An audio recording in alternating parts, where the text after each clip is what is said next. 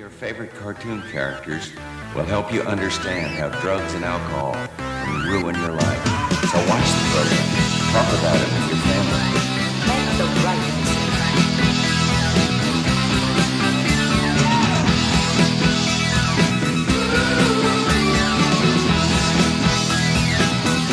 I wish I was the man with a mechanical heart. I'd conquer all my enemies alone. I'd tear the guys apart, then scatter the pieces. I wish I was the man in the I would soundproof start my recording room. now. I And wish I had 1, 2, 3. Hi, everyone. Welcome to Special Presentation with Mike and Ethan. Or, Alf will not be seen tonight. first of all, Happy New Year. This episode is airing on New Year's Day, so we made sure to record it in advance so we wouldn't have to work. So, how's your New Year so far? Are you sleeping off a miserable hangover? Doubtless, because if there's one thing I love to do on New Year's, it's drink. Yes. Drink and, that's- wear a lampshade on your head and... Oh yeah, spin those crackers and get in a big crowd at Times Square. I love watching the ball drop. Yeah. I think that's what you do on New Year's, right? Yeah. Um, and then you stand on a chair and you eat 12 grapes. I love the thing where you go like, and all acquaintance be forgot. Yeah. Because nobody remembers the rest of that song. Yeah, why are we all expected to sing in Scottish? What is this, a Oh, is Burns supper? Firefly Is on that- the sonsy face, great cheat and add the pudding race. Oh, I didn't know that was Scottish, but that makes sense. I guess that explains it. Well, Yeah. Scotland. Scotland is the home of the New Year, so Okay. Oh, I didn't know that. They forgot to mention that in this movie. Where's the big desert in Scotland? well, do you notice all that the New Year's babies are all redheads? Oh yeah. Oh, well, maybe I guess they're Scots-Irish. Yeah, I mean, I guess all the New Year's babies except the one in question for this Yes. New Year's that we're talking about. This New Year that almost wasn't, but then it was. Yes. Once again, we are taking a detour from comic strips into the wonderful world of Rankin Bass's Animagic specials. Or are we? Mike, did I you mean, know? was this originally a comic strip? Not originally, but I've just discovered there was, in fact, a Rudolph the Red-Nosed Reindeer newspaper comic. Really? Was it owned by the department store that owns Rudolph? Or Yeah, it was. Let me see if I can find it again. I should have gotten the link set up for us. Let's see, Rudolph comic strip. It's pretty rare to find anymore, but it does in fact exist. And To this apparently day?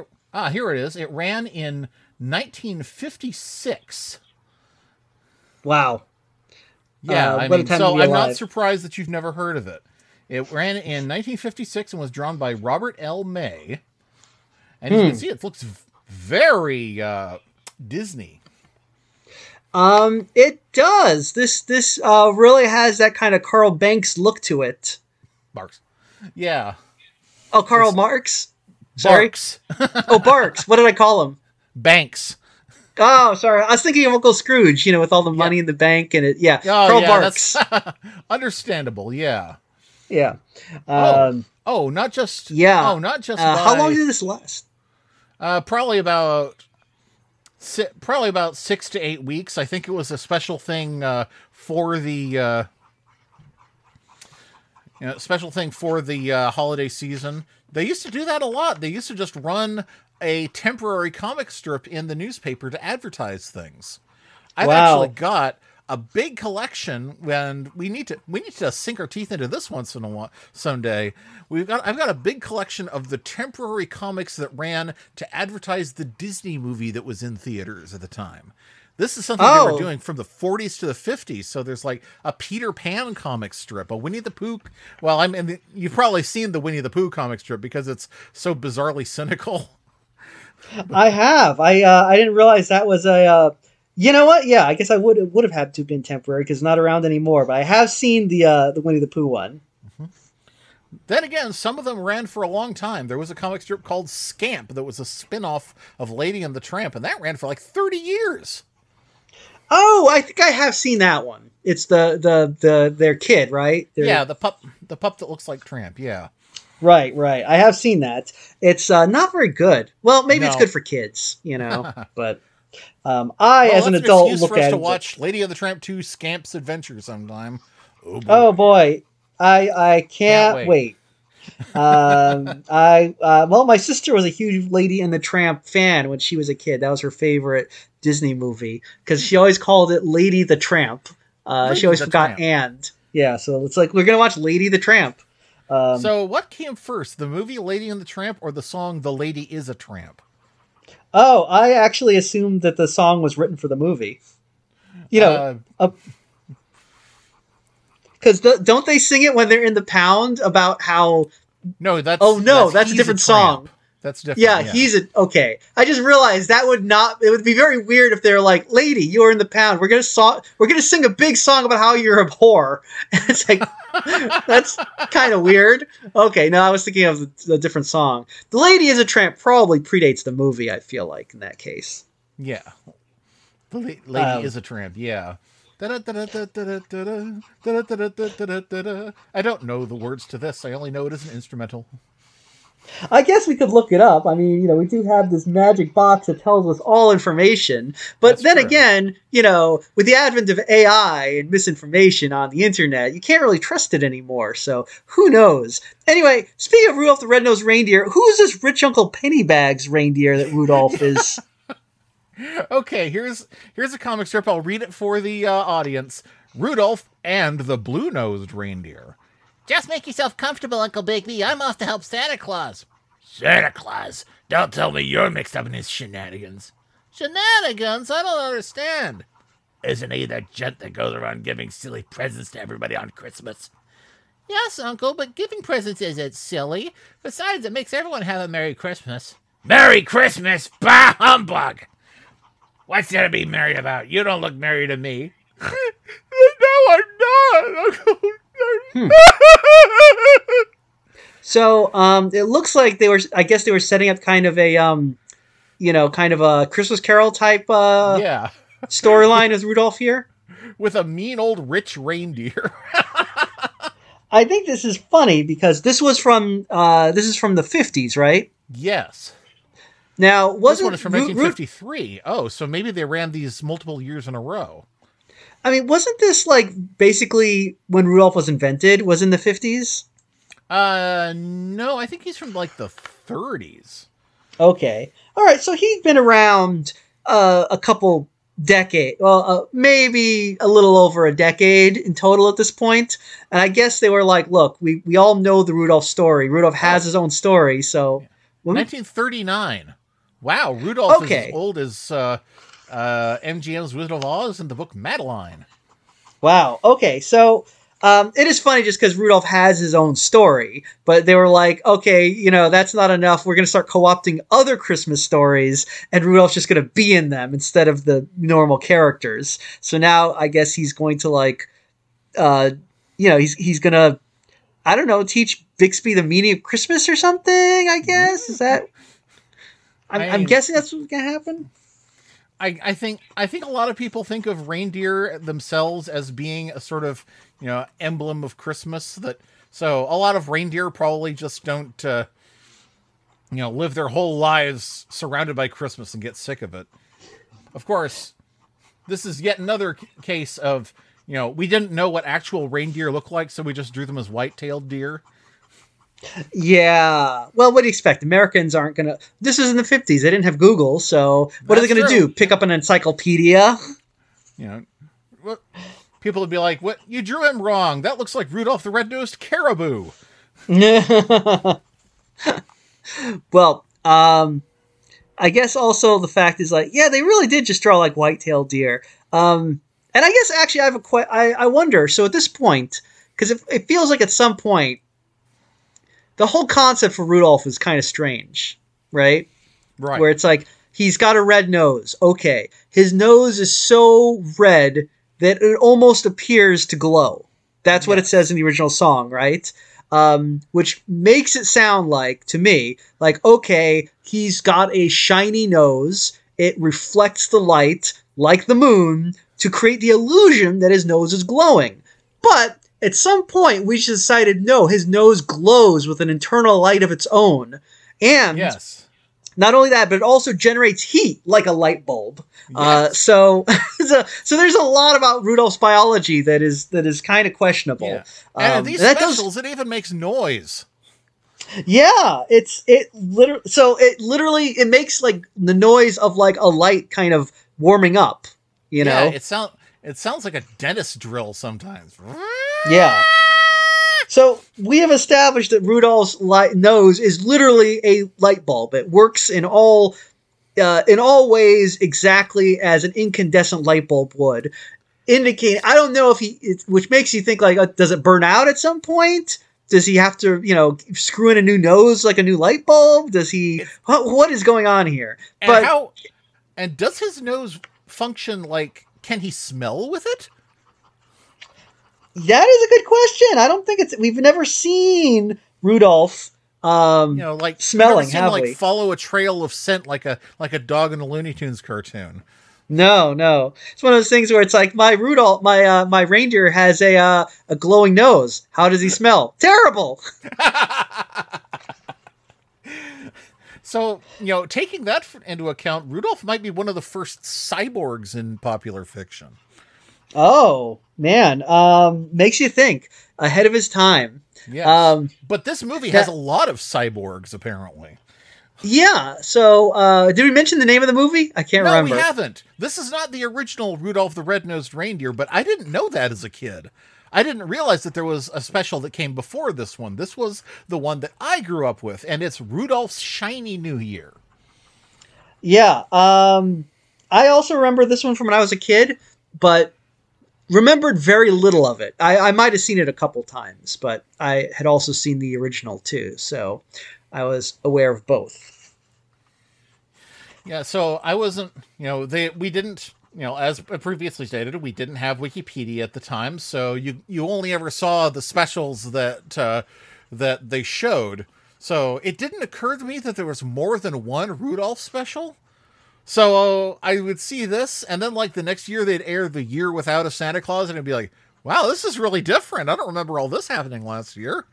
I mean, yeah, it is kind of hard to keep these Rankin Bass things straight because Santa Claus appears in like literally all of them. Yes. Like one year you'll suddenly different model of Santa Claus each time. Oh yeah, but when you're a kid, you don't really remember that from year to year. So you're like, oh, it's time for watching that wonderful Christmas special, where Rudolph, saves New Year, and then he's like, oh no, apparently this year Rudolph wasn't in it. It was just Santa with these two angry misers, and the next year it's like, this year the special is Santa Claus saving a leprechaun. It's for some reason, Oh, this is the year that Santa is dying, and all the other immortals are choosing whether to let him live or not.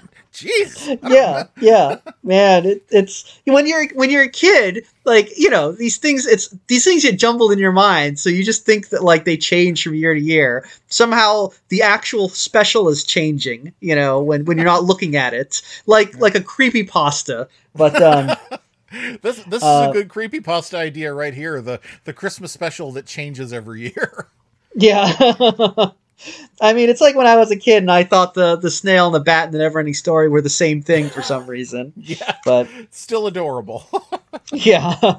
Well, when you're a kid. But everyone always tells me like, no, that's just you. You were just an especially dumb kid. And it's like, well, probably. Anyway, this special, I remember seeing it, and I think this is actually the superior Rudolph special to the actual Rudolph story. I agree. It has a lot more going on. We get to see a whole lot more interesting characters. It's not because it's not a Christmas special, it is in fact a New Year's special. We have a bit of a Christmas theme, but it all takes place during the week after Christmas. So, gee, I guess it's actually a Kwanzaa special. Kind of, yeah. I mean, it does. Is Kwanzaa the same day every year, or does it move around like Kwanzaa Hanukkah? is the 26th through the 1st. Gotcha. Okay, I didn't know that. Well, Rankin Bass, I'm surprised they did not make Santa's Kwanzaa, because I think they've figured out their Christmas specials did better than anything else, so they just started putting Santa in every holiday. So that's why you get things like, the Leprechaun's Christmas and the Easter Bunny meets Santa Claus and all that sorts of stuff. Rudolph and Frosty's Christmas in July. Yeah. Yeah. And that's this thing, is like, it's a New Year special, but very Christmas oriented.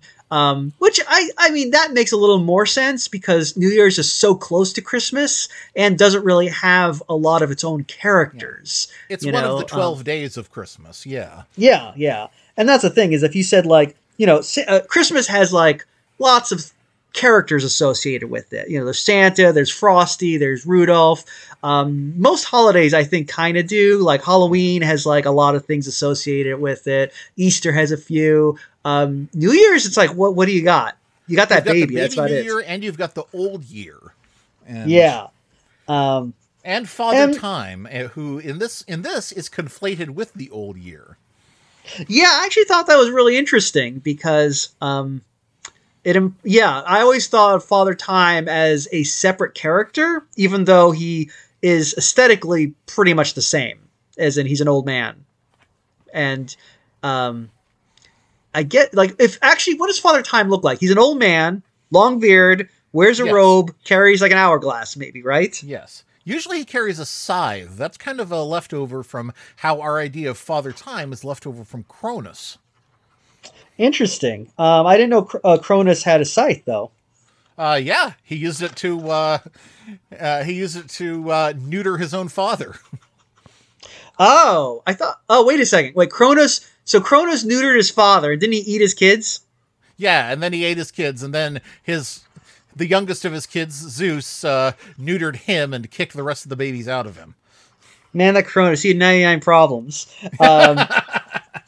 Well, I mean, I guess, so the scythe... 97 after Zeus got done with him. Oh! So Cronus and the scythe with Father... Now, I always assumed the scythe with Father Time was very similar to the scythe with the Grim Reaper. The idea of, like, it's, sort of symbolic of, the felling of the wheat, that kind of thing. Yeah, exactly. And the Father Time, who's also the New Year in this version, does also have the scythe. And so he now, when we think of the New Year, the old year, as opposed to the New Year, thinking of him as a separate character from Father Time. But he looks pretty much the same, right? We'd say old man, long white beard, robe. Yeah. Maybe does he have an hourglass? Maybe, I don't know. I mean, he's definitely associated with clocks, of course. Yes, yeah.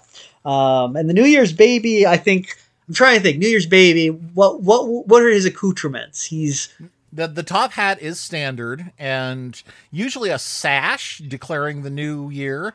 And sometimes I've seen it with a monocle. Oh, interesting. Yeah.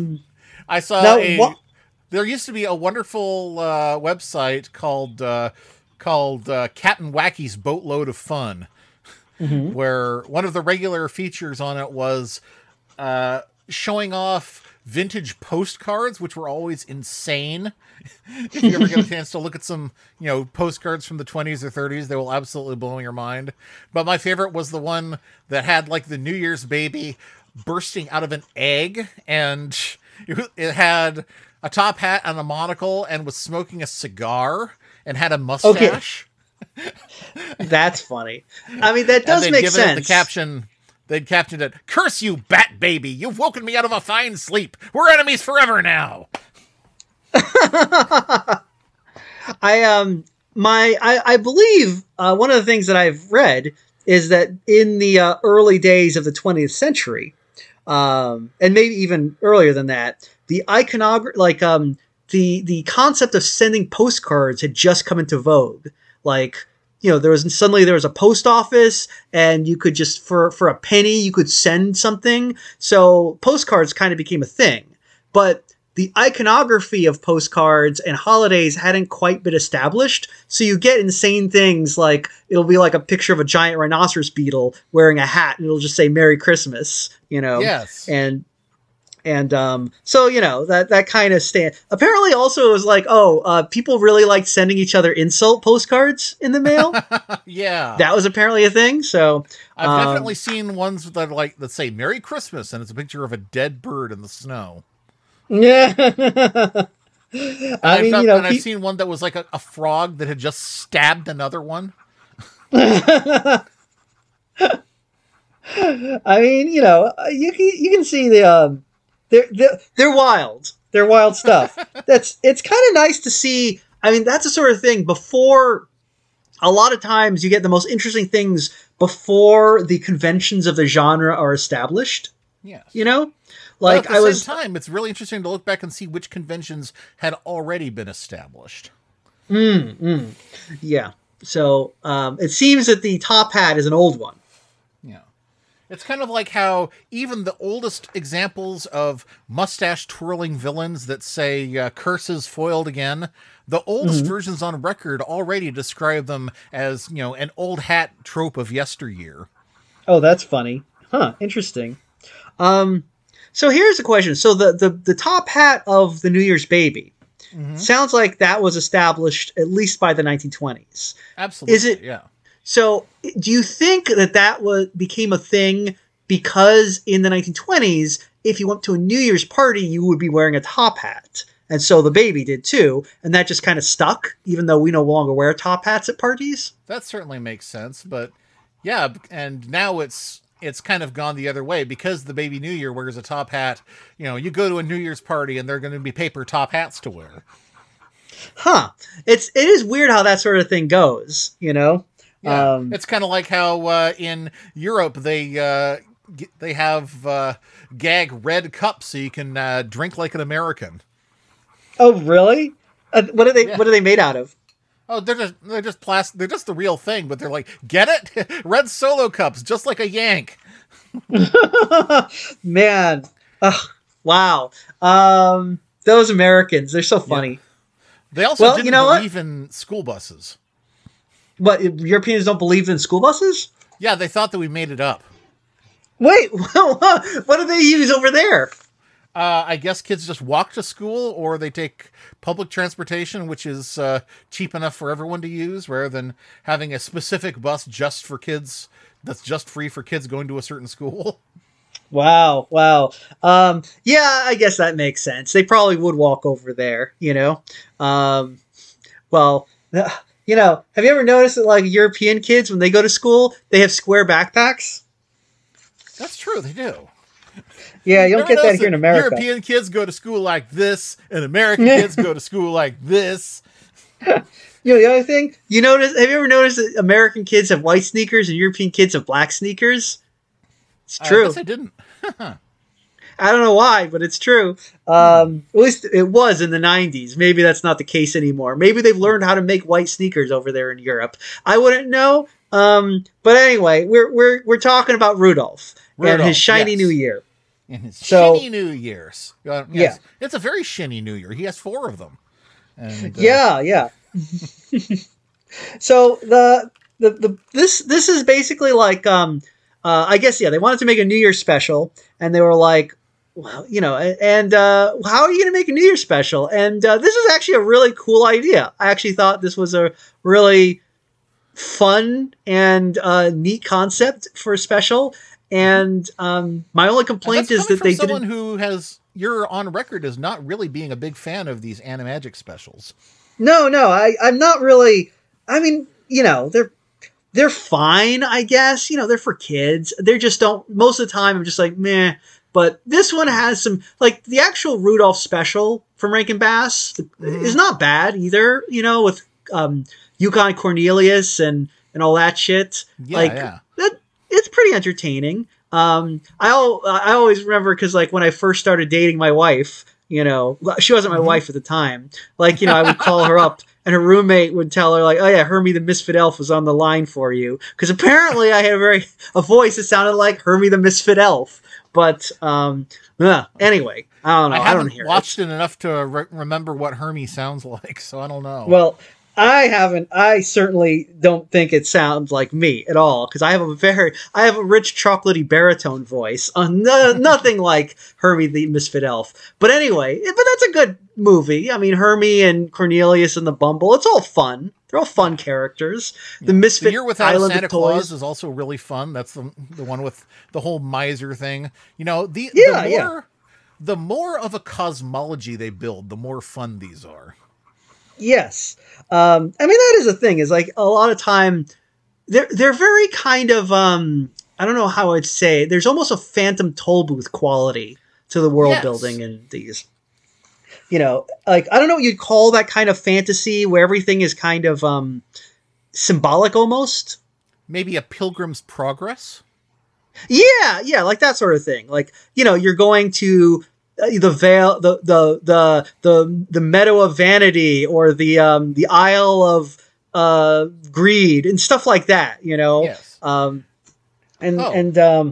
I was going to bring this up last time we looked at one of these, and then I got distracted. These specials are all written by one man, Romeo Muller. He wrote pretty much all of the Rankin Bass holiday specials, but he also wrote the Strawberry Shortcake specials and all four of the Puff the Magic Dragon specials, and those have that same kind of Pilgrim's Progress feel to them too. Oh yeah, they really do. I actually only knew that they were 3 Puff the Magic Dragon. Is there only 3? Maybe I counted wrong. I thought there were. There's 4. I could be wrong too. I just know there's the first one. There's one with the Living Lies, and I think there's a third one, but now I'm blanking on it. So maybe I only know of 2. I know that. I know there's definitely a. Okay, yeah. There are 3. Yeah, the third one is Puff and the Incredible Mr. Nobody. Oh, okay. I'm not familiar with that one actually. So we should look at those sometime. Yeah. Well, anyway, so yeah, there's definitely that kind of quality to this where it feels like it feels like we're supposed to learn something, but we really don't. There's really not much of a lesson here. Well, you know, in fact, you get a little stupider along the way, and that's fine. Yeah. Well, I mean, I guess there is a lesson. I mean, you know, about not making fun of people, but it has nothing to do with the symbolism of the landscape. You know, the world that we exist in, because you know, Santa. He deals with all these other kind of what do you call them, like personifications of things, of concepts. Obviously in a lot of these we get Snow Miser and Heat Miser, who are like weather personifications. And personifications of weather. And then you have in this what else? And there's Jack Frost, of course, who is not so much a personification of winter as kind of its agent. Right. Because I think Old Man Winter does appear in a few of these as well. Yes.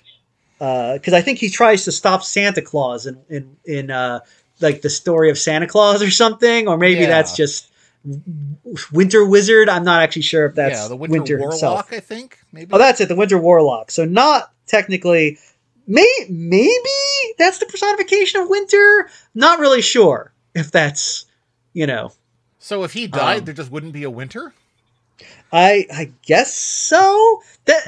Look, it seems that Winter Warlock probably is some sort of personification of winter, right? He doesn't seem to just be a random warlock who decided to be winter themed, you know. so I think he is probably kind of like, I think he does represent winter. But I guess we'll save that for the episode when we talk about the Santa Claus story. Yeah. In this one, we've got Father Time, who, as we said, is also the New Year. And so every year, Father Time retires, and a new Father Time, who's the New Year baby, takes over. Which actually makes it very interesting when Santa calls Father Time his old friend, because it's like, you've only known him a year, at most. But does that mean that they all take on the same persona and then sort of get shaped by the year as the year fades into memory? I think so, because Father Time, or the old year, and we see him, he mentions having like red hair, like I think like the New Year's baby. Yeah, like Rudolph's Or- nose. Yeah. Yeah. And then we see the sequence where we see a New Year's baby kind of growing up to be the old year, and it kind of implies that like the baby will basically look exactly like the old year at the end of the year, and then when he retires, presumably he will start changing to reflect memories of that year, which Yeah. is interesting. Complex. And it Yeah. really it says something about how, even when somebody is gone, we start caricaturing them immediately.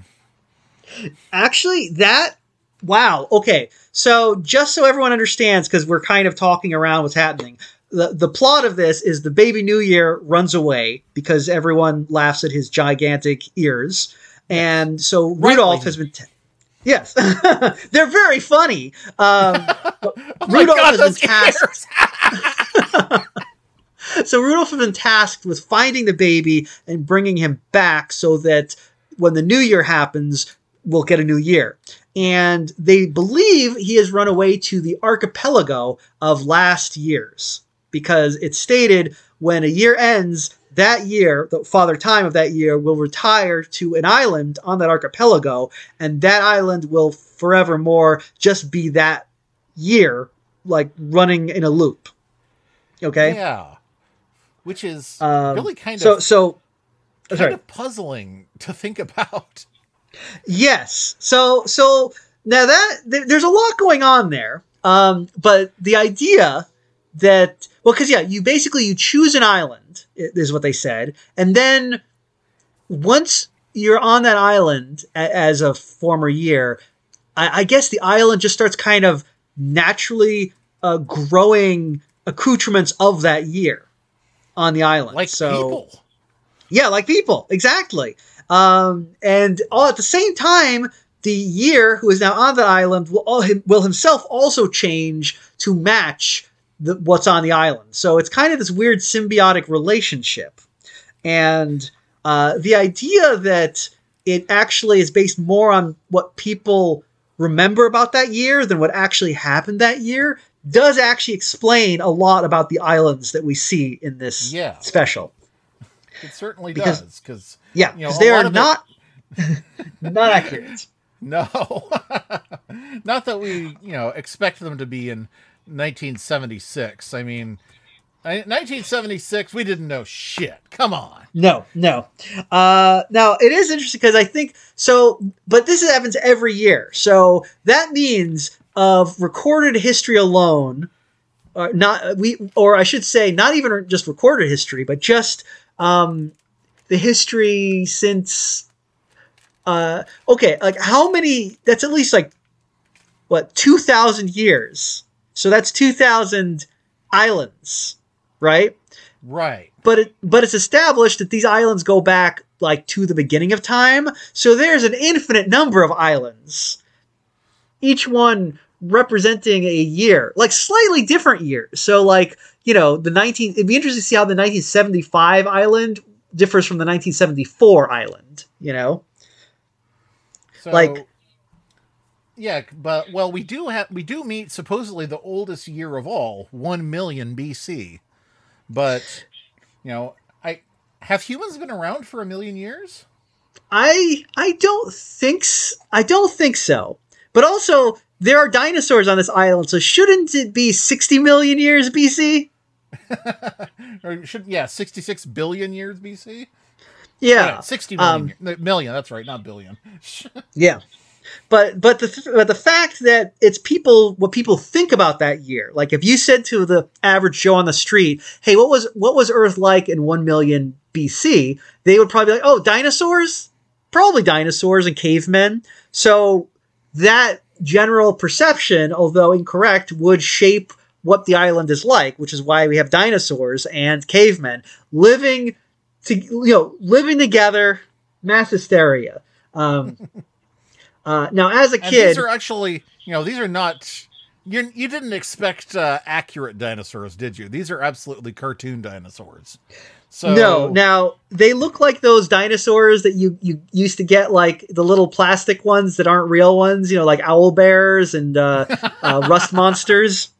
As a kid, that was unacceptable to me. I love the special because there were dinosaurs in it, but it also made me very angry that they were not accurate dinosaurs, and that we saw a caveman coexisting with dinosaurs, because as we know, that is inaccurate. But the idea that they're based on people's idea of the year, that would indicate that, you know, he became the cartoon idea of a caveman romping with dinosaurs because that's what people assume the earliest year with humans would have. Yeah, exactly. I also, as a kid, did not pick up on the fact that the caveman was the literal personification of the year.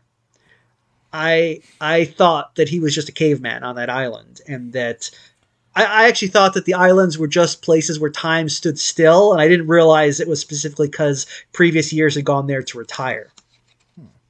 Okay, doing some research, I found that Homo has been around since 2.5 million years ago. So, but we would probably have become Homo sapiens around like 200,000 years ago. Okay, so this is what kind of caveman is this? Like, I guess he's a Neanderthal, maybe. Yeah, I don't know what he's supposed something to be. Neanderthalish. He's got big teeth. So yeah, he's maybe he's a macropus. He's actually a Piltdown man. That would make sense. The one thing about this caveman that I think should be noted is he's extremely annoying. Yes. I immediately, when he showed up, I was like, God, oh my God, he just won't shut up. Yeah. You know? But however, he has a personality, and the other years we meet kind of don't. That's true. I mean, because they basically, Rudolph goes to this archipelago or archipelago, as they call it in this, and meets a bunch of years who team up to help Rudolph find Happy, the New Year's baby. There's 1 million years, 1 million BC, who is a caveman, and then there is what is he like? Sir 1023, yeah. 1023. Yeah, he's a knight in shining armor with a big beard that sticks out from under his visor. We never see his actual face, so he's basically a robot. And I think he's kind of fun because he talks in kind of ersatz medieval talk. Yes, and also very loud. So yeah, that's kind of his thing. And then we also get there's the year 1776 personified as literally Benjamin Franklin, I guess. Yeah. Which again, I actually thought that was Benjamin Franklin when I saw this as a kid. Yeah. Why wouldn't you? Yeah, but no. So does that mean that we have the year 1776 on the $100 bill? I mean, maybe. You know, it probably cites the year 1776 somewhere. It would make sense. Well, I think so. These again, the idea that this is just people's memories of what those years or not in memory because everyone's dead from then, but like perception makes sense because 1076 is kind of I guess that's the Middle Ages, right? So this is a medieval island, and our narrator says that is a year when all the fairy tales happened. Okay. I like that idea a lot. The idea that we all decided that all the fairy tales happened on this island, and what's weird is that the fairy tales are all happening right now on like the 27th of December. So does that mean that every fairy tale is happening at the same time every day? So the prince is finding Cinderella and putting the shoe on her at this time precisely every day? Yeah, I think they pretty much, it's like going to one of those like fairy tale theme parks where you just like, you watch the animatronics perform, you know? God, they what just did do like Cinderella do to deserve this hell? it's just like, yep, 3 shows daily.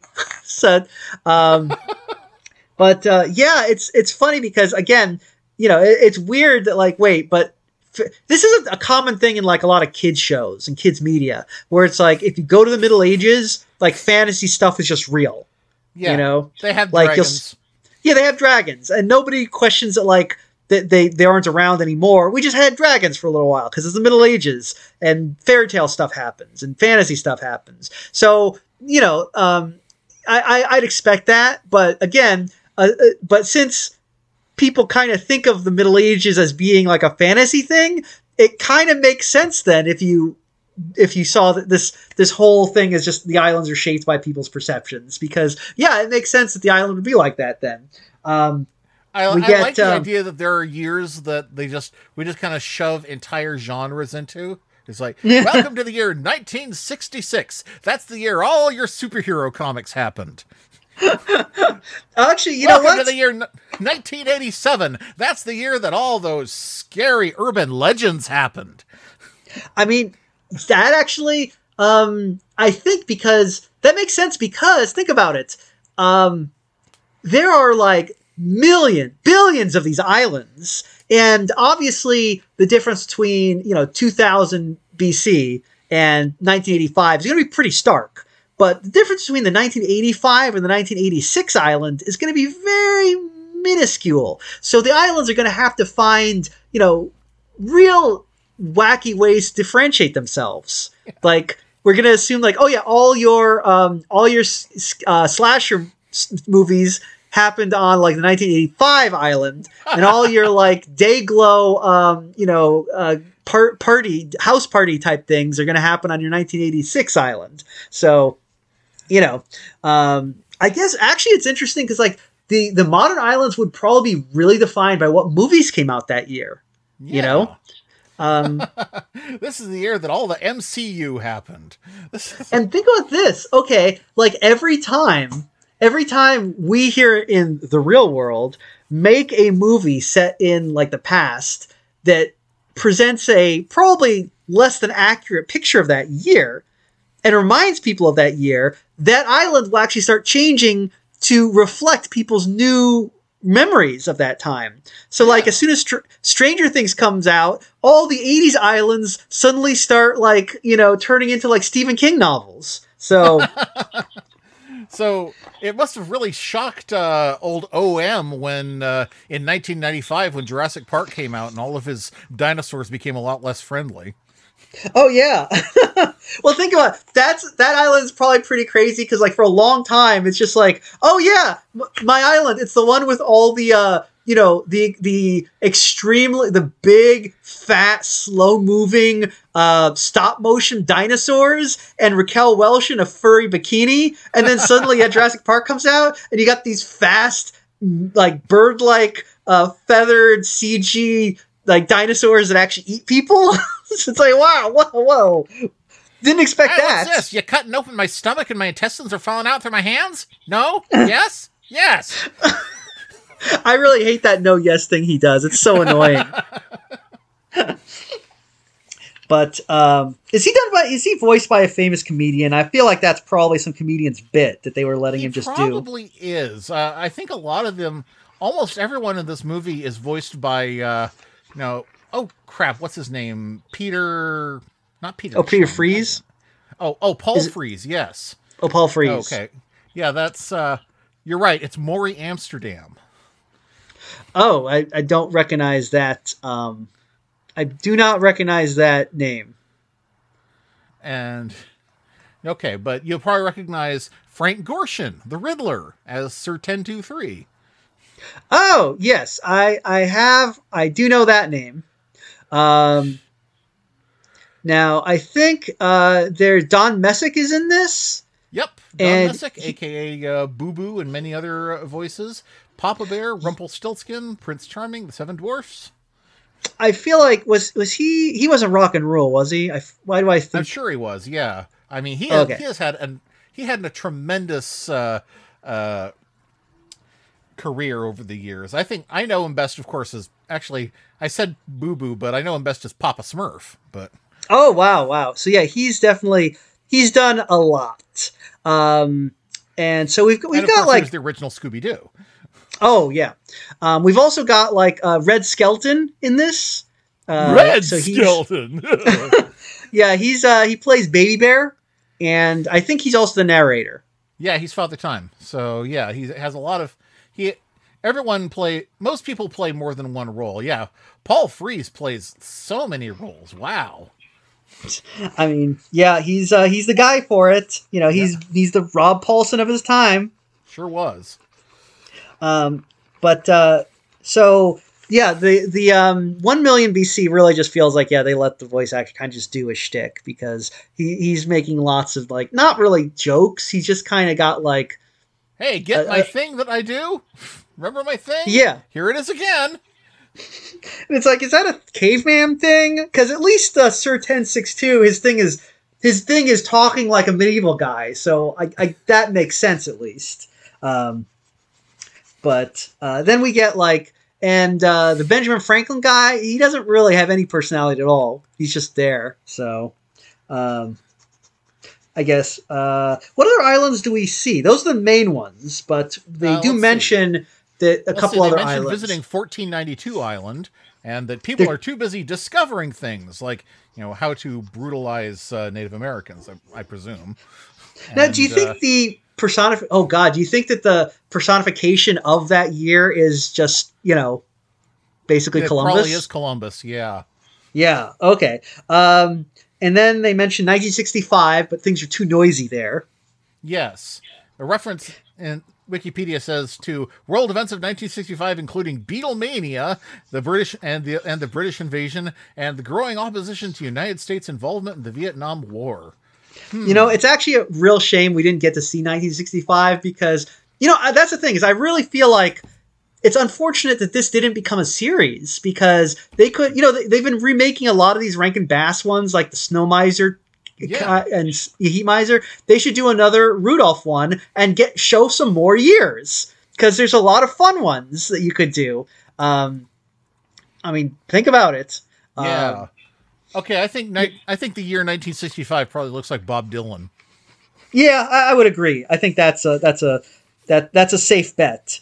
And they mentioned, I think they went to like 4,000 or something, and I think they were like too busy building pyramids to help them. So yeah, so I'm guessing that it would probably look like the pharaoh with the double crown, but I also like the idea that maybe the year 4000 BC is a mummy. Oh, that would be pretty cool, actually. Well, you know what? There will be more than 1 year associated with the Egyptians. So you could probably have one of them as a mummy, like one island would have a mummy and one would have like a pharaoh. And, they may be, in fact, different islands may have different pharaohs if you think about it. I guess it depends.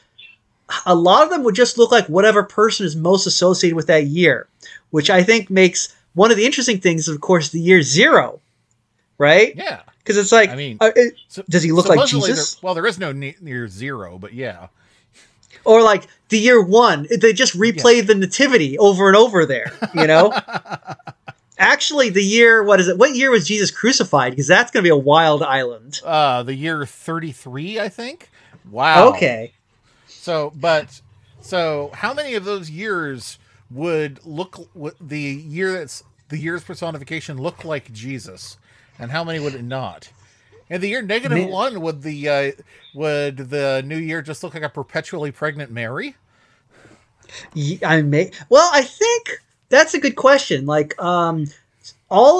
since we've established that the year is Father Time, does that mean the New Year's baby is always male? Good question. I don't know. And where do these babies come from? Well, when an anthropomorphic personification loves another anthropomorphic personification very much, you know what? That's a good question, because I would have assumed, before I was told that Father Time is the New Year baby, that Mother Nature and Father Time got together, and that's where the baby comes from. We've seen Mother Nature before, and the Miser brothers are actually her sons. But So she is not. So it seems like Father Time is an office that's held by different guys. Mother Nature seems like like an actual person, though. yes. Huh. So yeah, Okay. Father Time is, it's sort of like how, there are a lot of people. There are a lot of annual gift givers like Santa Claus and Saint Nicholas and so forth, but they're all referred to as Father Christmas. Yes. Yeah. Okay. So interesting.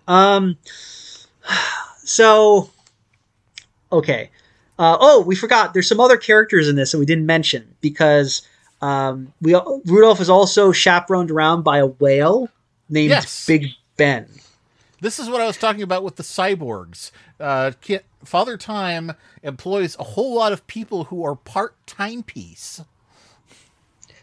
Yeah, and they've all got names that are kind of related to time. So again, it feels very kind of like, Phantom Tollboothy. But because they meet, there's this whale who his tail is a clock, Yes. and he's called Big Ben because he's big. And his name is Benjamin. Hence His the name is Benjamin. Yeah.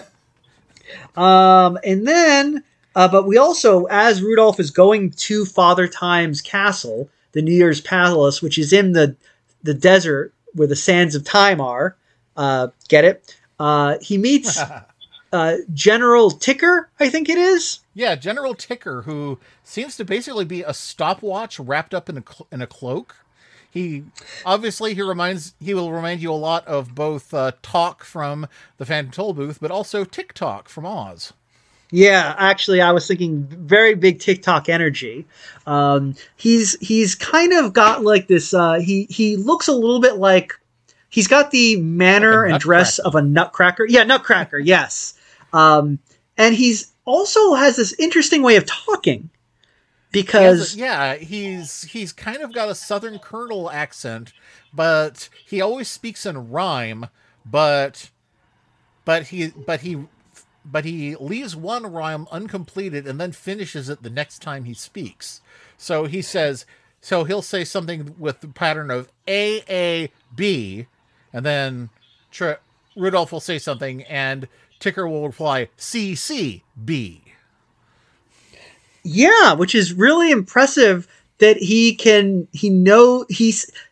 seems to know what you're going to say. So it implies some sort of psychic ability here. Either that, who's just really confident that whatever you say, he's going to be able to think of a rhyme. On the other hand, I mean, these are all time people. Maybe they can see what they're going to say in advance. Oh, yeah, actually, that's true. Time is cyclical for them. So, yeah, I wouldn't put it past them that they actually would be able to see all times at the same time. It makes sense. General Ticker doesn't really do much. He shows up and accompanies Rudolph to the palace, and then he kind of disappears from this. Yeah, he doesn't. Yeah, he's just sort of gives Rudolph someone to talk to along the journey, and then he meets another guardian called the Great Quarter Past Five, who is a camel with a giant clock for a hump. And yeah, supposedly his clock is stopped. Oh, is that what what that means? Yeah. Oh, because it's just a 5:15 all the time for him. I was so confused. I was trying to figure out, is there a pun there? What does that mean? Why is a camel a 5:15? And they call him the Great Quarter Past Five, as if like, does that mean something? Does something happen at 5:15? 5:15? Yeah. Yeah, like what does this all mean? I'm not really clear on what you're trying to get at, Rankin Bass. Well, I did think it was pretty funny that Rudolph was like, the Great 5:15. Can I call you Quart for short? And he's like, no. Yeah, he's like, no, I demand the dignity of my full name. Although later he agrees to be called just Quart. Is it like a joke on camels drinking a lot? I don't know. Oh, maybe? I don't know. It's funny because this special basically introduces Rudolph to a bunch of traveling companions who immediately, as soon as Rudolph arrives at Father Time's palace, just disappear from the story, and then he has to go about finding a new group of traveling companions. So not really the usual way these stories work, but I mean, I guess